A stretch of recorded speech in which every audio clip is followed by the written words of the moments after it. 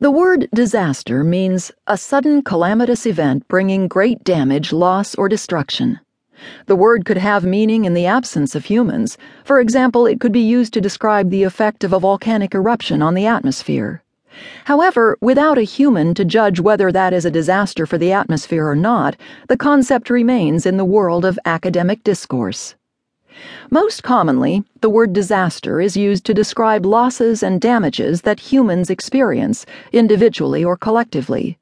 It is a word that conjures up a collage of images, ranging from the seemingly calamitous loss of a first youthful love to the profoundly devastating loss of hundreds to even hundreds of thousands of people in violent acts of nature or humans. The singular word disaster reflects a spectrum of individual disasters, ranging from purely geological, such as a volcanic eruption, to purely human, such as purposeful or accidental detonation of a nuclear device.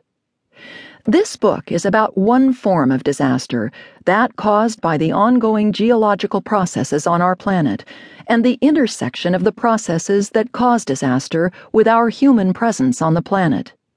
In other words, this book is about the dynamics of disaster. The geological processes of our planet affect us in good ways by providing us the essentials for life, and in bad ways, in disasters. In turn, we affect parts of Earth as well, because all of its components are interconnected.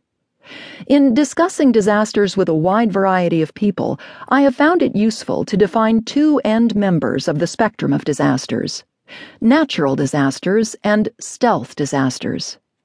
Natural disasters result from the ongoing geological processes on our planet and have typically been referred to as acts of God by the insurance industry.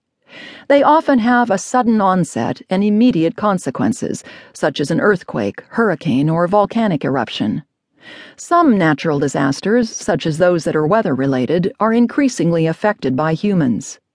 Stealth disasters, in contrast, are caused by humans but involve the natural systems that support us. They have a gradual onset but near-term consequences. Some examples of stealth disasters are climate change, desertification, loss of soils, collapse of aquifers that store water underground, and acidification of the oceans. Climate change is the best publicized stealth disaster these days.